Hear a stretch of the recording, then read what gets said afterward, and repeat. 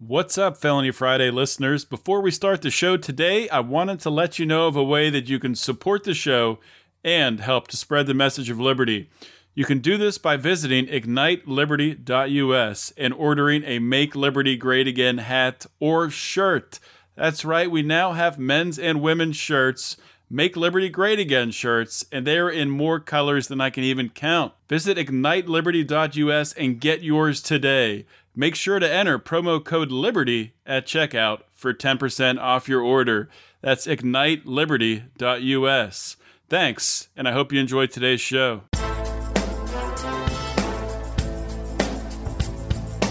Welcome to Felony Friday, a presentation of the Lions of Liberty podcast. Here is your host, John Odermatt.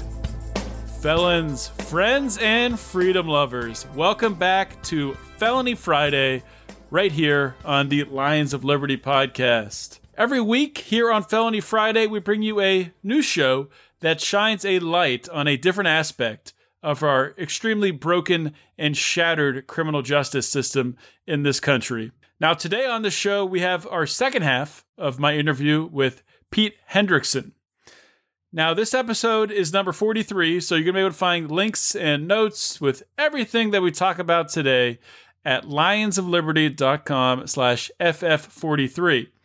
For those of you that did not hear episode 42, which was part number 1 with Pete Hendrickson, please check out that first. I encourage you to pause this. You can find that at lionsofliberty.com/FF42. Please go back and listen to that. And just a quick refresher for those of you who listened last week.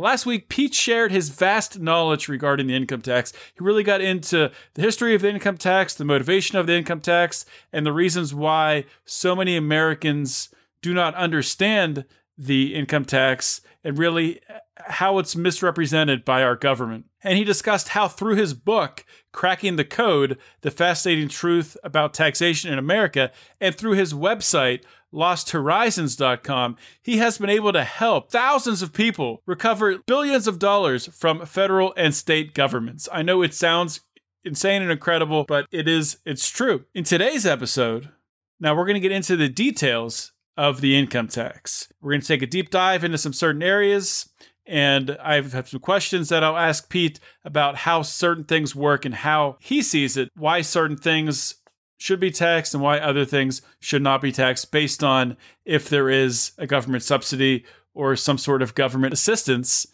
given to that company. Now, through Pete's work, through him helping all these people recover so much money from the federal government obviously does not like this. And Pete has gained some unwanted attention. And unfortunately, it has resulted in the feds targeting his family, mainly his wife, Doreen. Doreen was ordered to lie and swear falsely that a government-prepared document was true and that she believed it. And Pete is going to go through that story during this episode and talk all about that. Thankfully, Doreen is not in prison right now. She's out on supervised release, and Pete will talk about that as well. And we'll talk about the next steps, and we'll see where that goes. So I hope you enjoy today's interview, part 2 of my interview with Pete Hendrickson. You had mentioned earlier that you can only go back a certain amount of years in order to reclaim money. How does that work? And is there a hard number? What's that based upon? Well, there actually isn't a hard number. There is and there isn't. Tax law provides for a 3-year look-back period. But federal law in general for federal claims actually has a 6-year statute of limitations. And as it happens, at least 2 federal courts have held that in the case of an amount withheld as tax that actually wasn't for tax because there actually wasn't a taxable activity involved, rather than the 3-year tax law rule applying, the 6-year general law applied. And so there's a certain amount of, variability in that. As a general proposition, the 3-year figure is the effective limitation. Okay, so 3 years. And is typically, I guess, the people you deal with, the people who read your book and follow your work and are using that in order to crack the code, are there accountants that are doing this as well and helping to facilitate this? Or is it mostly people just doing this and submitting the paperwork on their own? There are accountants that do, but mostly the accountants just do it for themselves. For someone who has become educated about the nature of the tax and doesn't actually engage in taxable activities does not need any assistance in doing this. Those folks actually do the 15-minute, on a postcard tax return that Steve Forbes, famously spoke of back when he was running for president. An educated person doing their taxes that has not had more than the exemption amount of income, quote unquote, it takes 10 minutes to do a tax return. It's only people who actually do engage in taxable activities that have to deal with the, huge 3.5 million word tax code. So most people don't need any accountancy. They don't need any help. And this is, proven true across the board. The numbers are very, very large. And it's people from all walks of life, no particular education level involved, no particular facility with numbers or anything else, because it's really, really straightforward. In fact, go to lawhorizons.com and anyone is interested, click on the sitemap link, and the third link down will take you to that stack of 1,200 or so examples that I referred to earlier. Click on any of those links and look at the documentation. You can see the filing that was made. Very, very, very simple.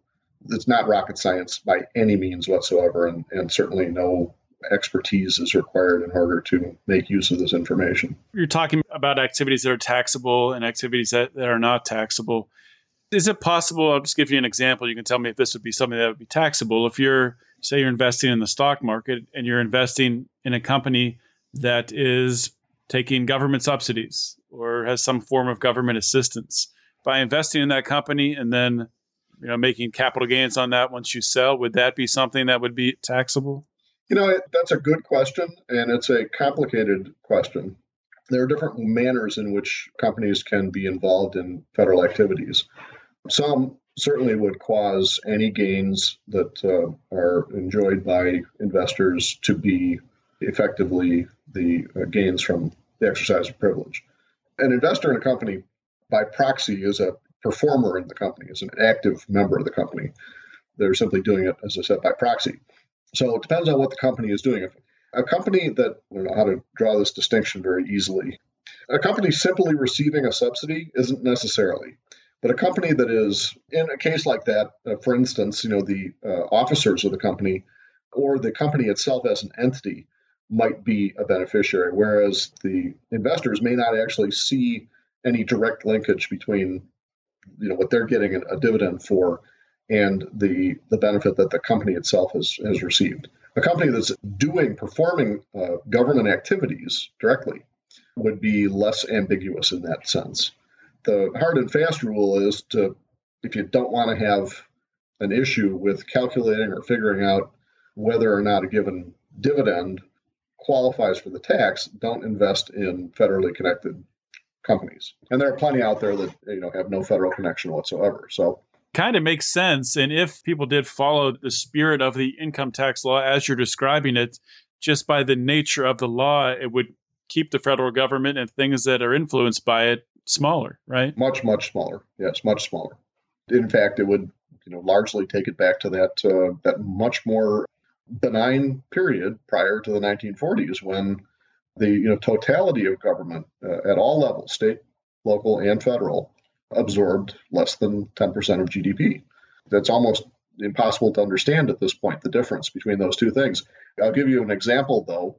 It was written by a journalist back around the turn of the 20th century that in his time, the average American could go through their entire lifetime with the only contact of any kind, not just physical face-to-face contact, but the only relations of any kind with any federal official throughout their entire lives was with the guy who delivered their mail. That was it. The federal government simply did not have a presence in people's lives, in Americans' lives. Mm-hmm. Now, the federal government has a presence in virtually everything you do. It's a whole different situation. That by virtue of the nature of the tax, government is kept small. Okay.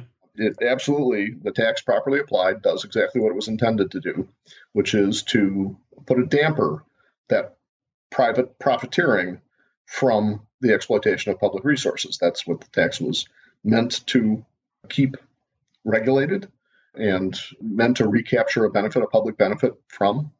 And that is what it does. Okay, I wanted to shift and start to ask you in a little bit some questions about your wife's situation. But before we get to that, kind of pivot towards that and just talk about some notable people who have gotten in trouble for tax evasion. One that comes to mind is Irwin Schiff, who I'm assuming you're familiar with. Sure. There's been several celebrities. I think Wesley Snipes got in trouble for tax evasion. So what is the difference between the work that you're doing, where you're seeing people being able to reclaim their funds without issue, and something that would happen to Irwin Schiff, who unfortunately, I believe he passed away in jail recently within the past couple of years? Yeah, within the last couple of years, and a real tragedy and a crime. For whatever faults Irwin may have had, he was, in my opinion, a sincere fellow and never willfully did anything criminal. At the same time, he did not understand the tax and suffered as a consequence. He was doing things that made him vulnerable to corrupt behavior on the part of the Department of Justice that wanted to shut him down, and he fell prey to that. It was simply a shame.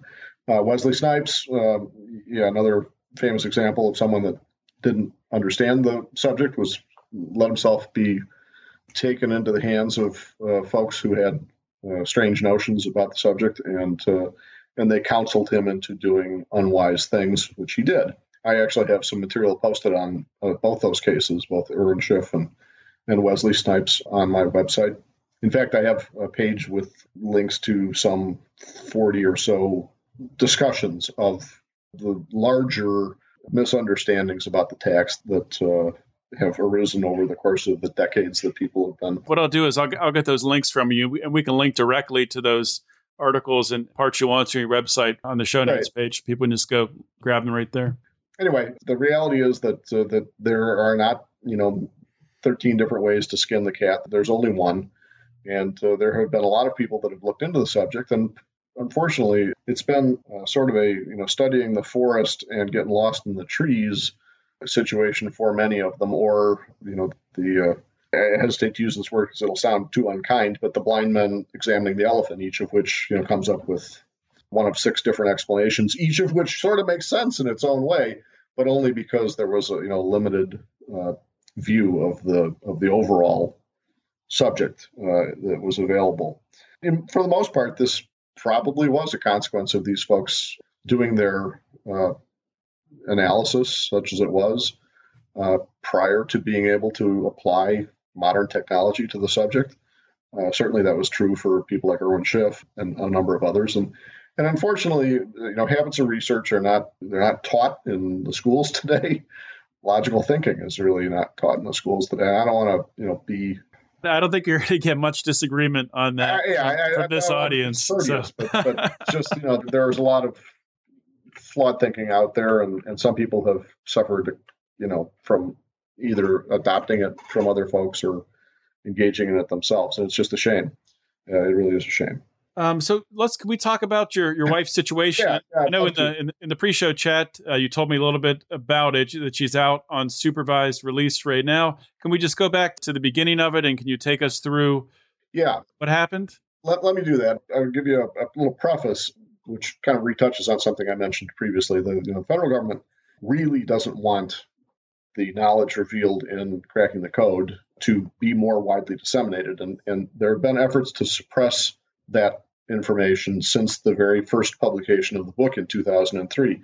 In fact, in early 2004, I was served with papers that initiated a series of 4 different legal actions attempting to enjoin the publication of my book that contained, as part of the evidence package associated with these legal actions, a printout of my website from August of 2003, when Cracking the Code was first released to the public. So at that time, the feds already had their eye on it. I had published a short treatise on the subject in December of 2002, prior to writing Cracking the Code, and apparently that caught someone's eye, and so they more or less lay in wait until the time that the book was actually put into print, and then pounced and were sent back into the bushes on all 4 of those legal actions. The government, in fact, was forced in all those cases to move for dismissals in its own actions in courts around the country, because Their arguments didn't stand up to the light of day. But that didn't make them go away. A couple of years later, in 2006, the government came back and brought a civil lawsuit in a court in Detroit, claiming, with a lot of false elements, that the complete refunds that had been made to my wife and me for 2002 and 2003 were made by mistake, and they wanted the money back. And as part of the claim that was made, the government asked, because they had no basis for claiming that we actually owed any money for those 2 years and that therefore the refunds were erroneous, which was a requirement of the statute under which they brought this action, they asked the court hearing the case to order my wife and me to declare our earnings for those years to be income, quote unquote. Now, all by itself right there, any astute listener will recognize that this knocks the pins out from under the entire lawsuit action in the first place. There's clearly no reason for that to be of any interest to the government if they actually had a basis for claiming that my wife and me owed a tax for those years. But they did not, and they produced none.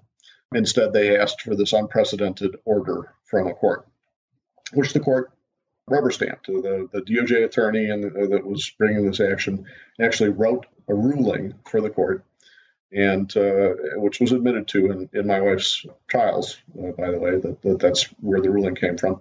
And the judge in the case simply signature stamped it and, moved on to other things. Now, my wife ultimately was charged with contempt of court for failing to produce the commanded false documents. The command said what it was that was to be said on what were called amended tax returns.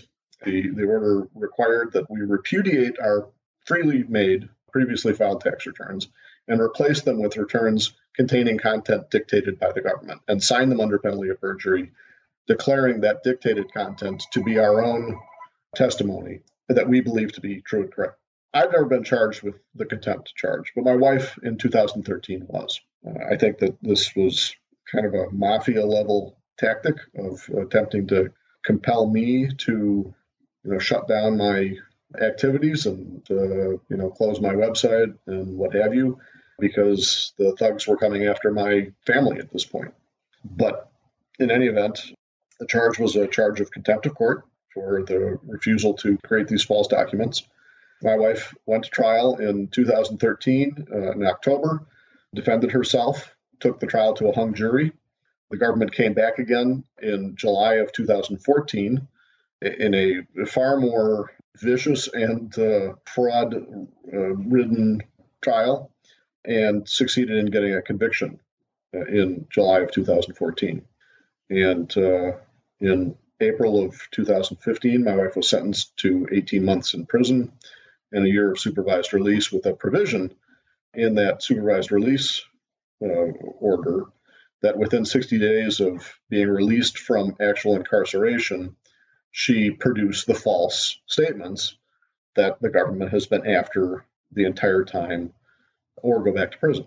That's just unreal. I've never heard of a situation like that where they release you and you've served your time, but yet...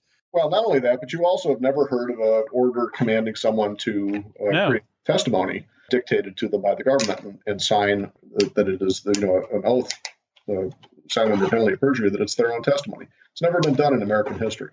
No court has ever upheld this. The Sixth Circuit Court, which is the Court of Appeals operant in this area, has avoided the question. They've refused to uphold these orders as constitutional, but they've also refused to strike them down. They have simply dodged the subject in both times that the subject has come before them. Once, when the orders were initially issued, we appealed the ruling in that civil lawsuit, and the Sixth Circuit simply ignored that part of the appeal entirely. They never mentioned the First Amendment. They never mentioned even the Constitution in the short ruling that they issued in that case, and simply let it all go. In my wife's case, when we appealed her conviction, with that as the unconstitutionality of these orders as the number one issue, the appellate court resorted to what is known as collateral bar doctrine as an excuse for not ruling on the constitutional question. They said that because she had not obeyed the orders right off the bat, the appellate court could be excused from ruling on the lawfulness of the order. And that brings me to another thing that I want to tell you about, another unprecedented element of my wife's case. The government requested in her trials and received an instruction to the jury that the unlawfulness or unconstitutionality of the orders Mrs. Hendrickson is accused of criminally resisting is not a defense to the charge. Can you repeat that again?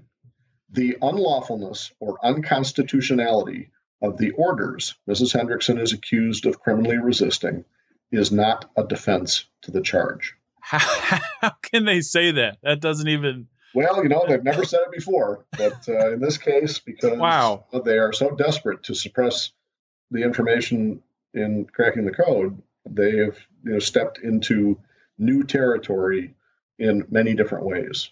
And it's pretty disturbing. I hope that it's disturbing to everyone listening. It ought to be disturbing. There's another disturbing aspect of it that won't strike people immediately that aren't already intimately familiar with this. The orders command that an adversary in litigation, in this case the government, that the other side be compelled to endorse their adversary's allegations of fact in a lawsuit over what happens to that person's property. That's also never been done. No one has ever been told they have to declare their agreement with their adversary's version of the facts in a lawsuit. And obviously, if people can be made to endorse, to make testimony at the government's specification, all bets are off. I mean, there's nothing that, people cannot be made to do. There's no greater subtlety of tyranny than the ability to tell people how they have to testify. We've completely lost any semblance of justice if that's the way things are going to go. That's absolutely right. That's absolutely right. Obviously, this is a really difficult situation for you and your wife. Just curious, and you don't have to answer if you're not comfortable, but how's she coping with this? How did she cope with spending the 18 months in prison? Or how are her spirits? It was very, very difficult for my wife. She is a wonderful woman, a wonderful mother, a wonderful wife, but she is not I don't know how to put this. She's not a Girl Scout type of woman. She is a homemaker and a caretaker and a coupon clipper and a homeschooler. And the circumstance of being in that adverse environment and subjected to the indignities and so forth. Some people handle that kind of thing relatively well. It rolls off their back relatively easily. It does not in Doreen's case. It was very, very hard for her. And the looming prospect of possibly having it resume in what amounts to about 2.5 weeks is very, very hard for her too. So that's all I can say about it. I guess it was very, very difficult. The actual time that she was incarcerated, by the way, which was 550 miles from home, also I should make note of that. That made it that much more difficult. She was in 14 months. She got good time. The federal system uses that to reduce the overall term by a bit. And the last month and a half of her incarceration time was under home confinement. So she actually came home in mid-July under a home confinement regimen, which is, a bit onerous, constant phone calls, 3 a.m. and things like that to, ensure that she's where she's supposed to be and all of that stuff. But at least she was home at that time. So I was actually 14 months in the prison camp in West Virginia, and then a month and a half or so of home confinement and now supervised release. So assuming she, doesn't sign the paper and commit perjury and, continues to tell the truth, what do you expect to happen? We don't know. There is, it's possible that the reincarceration period would be the remainder of the supervised release period, which would be, another 10 months. It's possible that it would be a more nominal punishment for violation of the supervised release terms or it could be anything. It could be a good deal more than either of those possibilities. The rules about that sort of thing are actually very, very open to interpretation and provide a lot of latitude to the court. And since the object of all of this is not to punish my wife, but to get the false statements, that's the thing that's critically important to the government. They must have these false statements. Their whole schema falls apart without those false statements. If they don't get the false statements, the grounds for the bringing of the civil suit in which these orders were sought and issued in the first place is never substantiated. It never gets the support that it has to have in order to have been legitimized. The object here was for the government to pull itself up by its own bootstraps. It commanded, in the course of the purported solution that it sought, or remedy that it sought from the court, the underpinnings for its pretense of bringing the suit in the first place. And so it's in dire straits. It's in a very awkward situation right now, and has been the entire time. So the object, again, is not just to punish Doreen for, being contumacious. The object is to get these false statements by hook or by crook. And so the prospect of a slap on the wrist for what is just a technical violation of the supervised release term is not great. The government is going to push for more than that. But we don't know what it'll be, and it's a terrible situation to have something like that hanging over us, and especially for Doreen to have it hanging over her. It's a very frightening prospect for her. Do you consider your wife to be a political prisoner at this time? Oh, she absolutely is a political prisoner. She's more than a political prisoner. She's a gulag prisoner in every sense of the word. This whole prospect of her being commanded to create this false testimony, which, by the way, includes a command that it not be revealed in any fashion that it was coerced testimony. She is not allowed to put disclaimers of any kind on the things indicating that she was told what to say and that she was made to say it. It's Stalin-esque in its character. It's the same kind of truly demented corruption that I think of as being a hallmark of the Stalin period in the Soviet Union, when people were committed to mental hospitals if they didn't embrace communism and view it as, if they dissented, because they were viewed as not having their minds right. And so it was an automatic sign of a mental problem, and they would just be bundled off to commitment to a mental institution. This is the same kind of thing. Doreen won't say what the government wants her to say. She believes.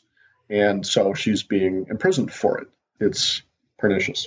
Well, I want to thank you for coming on this show, Pete. Thank you for talking about your book, talking about cracking the code, and for sharing your wife's story. I'm sure it can't be easy for you to talk about.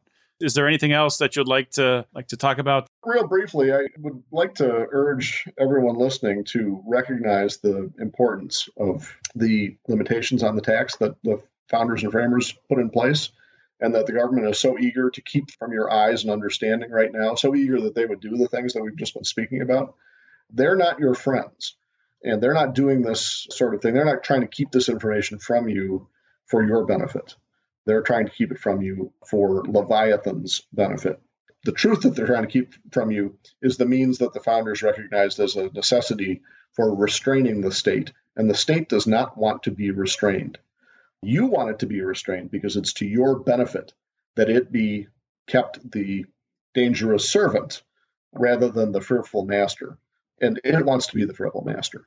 You want the prosperity and freedom that is the heritage that belongs to you as an American. The government wants you to be enserfed, essentially. And so learning the information that is trying to be kept from you is a civic responsibility, in my opinion. And I don't say that because I want to sell books to you. Frankly, all the information that is needed to understand the issues that we've been speaking of and how the tax works and what to do to become free of it, all of those things are available at no charge whatsoever at losthorizons.com. The book, Cracking the Code, and my other books distill it into perhaps a more accessible form. And most people find that reading the books is a large benefit to them in that regard. But this is not about selling books. This is about encouraging people to stand up, to become grown-ups, and to embrace and act on their civic responsibilities to help restore the republic, to help restore and uphold the rule of law, those things require, the Constitution doesn't enforce itself. They require people to act to make these things happen. And, an unfortunate, perhaps, reality, maybe a good reality, is that it has to be done one by one. It has to be done by individuals standing up and acting. Happily, the law is 100% behind you. And it is the happy experience of tens of thousands of other Americans that acting on this knowledge is almost in every case met with complete cooperation and proper behavior on the part of government. They don't want you to know about this, and so they're delivering beatings to my family and me, but not to you. So I encourage everyone to go to losthorizons.com, learn this critical truth, and join the community of your fellows that are making it a reality and upholding the rule of law. Well, thank you for coming on, Pete. The book is Cracking the Code, The Fascinating Truth About Taxation in America. And like Pete said, it's not about selling books, but I think he sold me a book today because I want to learn everything I can about this. So I'm armed with the truth. Thank you, Pete, for fighting on the front lines of liberty, the battle between liberty and tyranny. Thank you, John. What an incredible story Pete Hendrickson had to share today and last week in both parts of this episode. Now, when we talk about taxation in general, myself as someone who loves liberty, myself as someone who loves freedom, the income taxation is theft. It is the government. It is a coercive government using the threat of violence in order to extract money from you. Now, that's any kind of taxes where you don't have consent, where there hasn't been an agreement put in place. And really, that's all taxes in today's setup, from local taxes to state taxes to the income tax. That's really all forms of taxation. Now, in a more free society, there could be a structure of taxations where we could form a government or some form of governance to manage certain aspects of society through the consent of the people living in that society who would voluntarily agree to contribute a certain amount of their pay to go towards certain services. I don't think there's anything wrong with that in a imaginary libertarian society that I'm picturing in my mind. Now, to focus back on the income tax, a couple notes that I want to make on what Pete said. Now, first of all, I have not read Pete's book yet. I plan on it. I've read a lot of his work at Lost Horizons, and obviously through this interview, I've gained a lot of knowledge about the income tax and, according to Pete, the proper interpretation of the income tax, proper interpretation of what is and what is not taxable income. Now, I'm not going to go out there. I'm not going to tell anybody if they should or should not pay their taxes. That's a personal decision. I'm not going to tell anyone what they should or should not do. You have to educate yourself, and you have to do the research yourself to learn if that's something you want to do. Now, let me be just completely honest with you guys here. I try to always be honest. Doing this interview, there was a listener of the show who reached out to me and sent me an email maybe 3 or 4 months ago and said, "You got to interview this guy, Pete Hendrickson." And I responded. I said, "Sure, I'll look into it." And I did. I looked into Pete. I saw what he was about, and I was very interested. But I was concerned. I was concerned to have Pete on the show, knowing what the federal government had done to his wife. I was worried to bring an individual on who is speaking power against the government, showing the people a way out, a way around this government confiscation of their wealth. And that's a powerful thing. And that's something that, the government's going to push back on. And for me to air this interview, I know that, it's something that I don't think the government's going to retaliate against me, but, they certainly could. It crossed my mind. But at the end of the day, I knew that I wanted to have Pete on. I knew that, first of all, I wanted to learn more about what he was talking about to better educate myself. And I wanted my Felony Friday audience to get this information as well. So I'll tell you this. I'm going to read Pete's book. I'm going to dig farther into losthorizons.com. When I say Pete's book, I'm talking about Cracking the Code, The Fascinating Truth About Taxation in America. I will link to that in the show notes, and I will link to Pete's website, Lost Horizons, as well. Now, I'm not going to tell you right now that I'm going to, start fighting to get my tax money back. It's not something that I'm willing to commit to at this point right now. And like I said earlier, it's not something where I would tell another individual, another person, a friend, an acquaintance, a relative, what they should or should not do about their taxes. That's a very personal decision, and I would not tell anybody. At the end of the day, there could be some blowback, and there has to be, as Pete said, most of the time these go through, but there have been some people who have had some pushback, and of course, you're seeing the consequences that Pete is facing with his family, with his wife being a political prisoner. So it's not something I take lightly at all, but I wanted to have Pete on because I knew this was so important to talk about. Pete is a patriot. He is on the front lines of the battle between liberty and tyranny. I want to thank you guys for listening today. And if you did enjoy this show, I want to ask you a couple things, ask you to do a couple things. Could you please go to iTunes? Even if you don't listen through iTunes, if you do listen through iTunes, that's great as well. Subscribe through iTunes then to get the show. I also want to ask you to go to iTunes and rate the show. Give us a 5-star rating if you enjoy what you hear. And please leave a comment.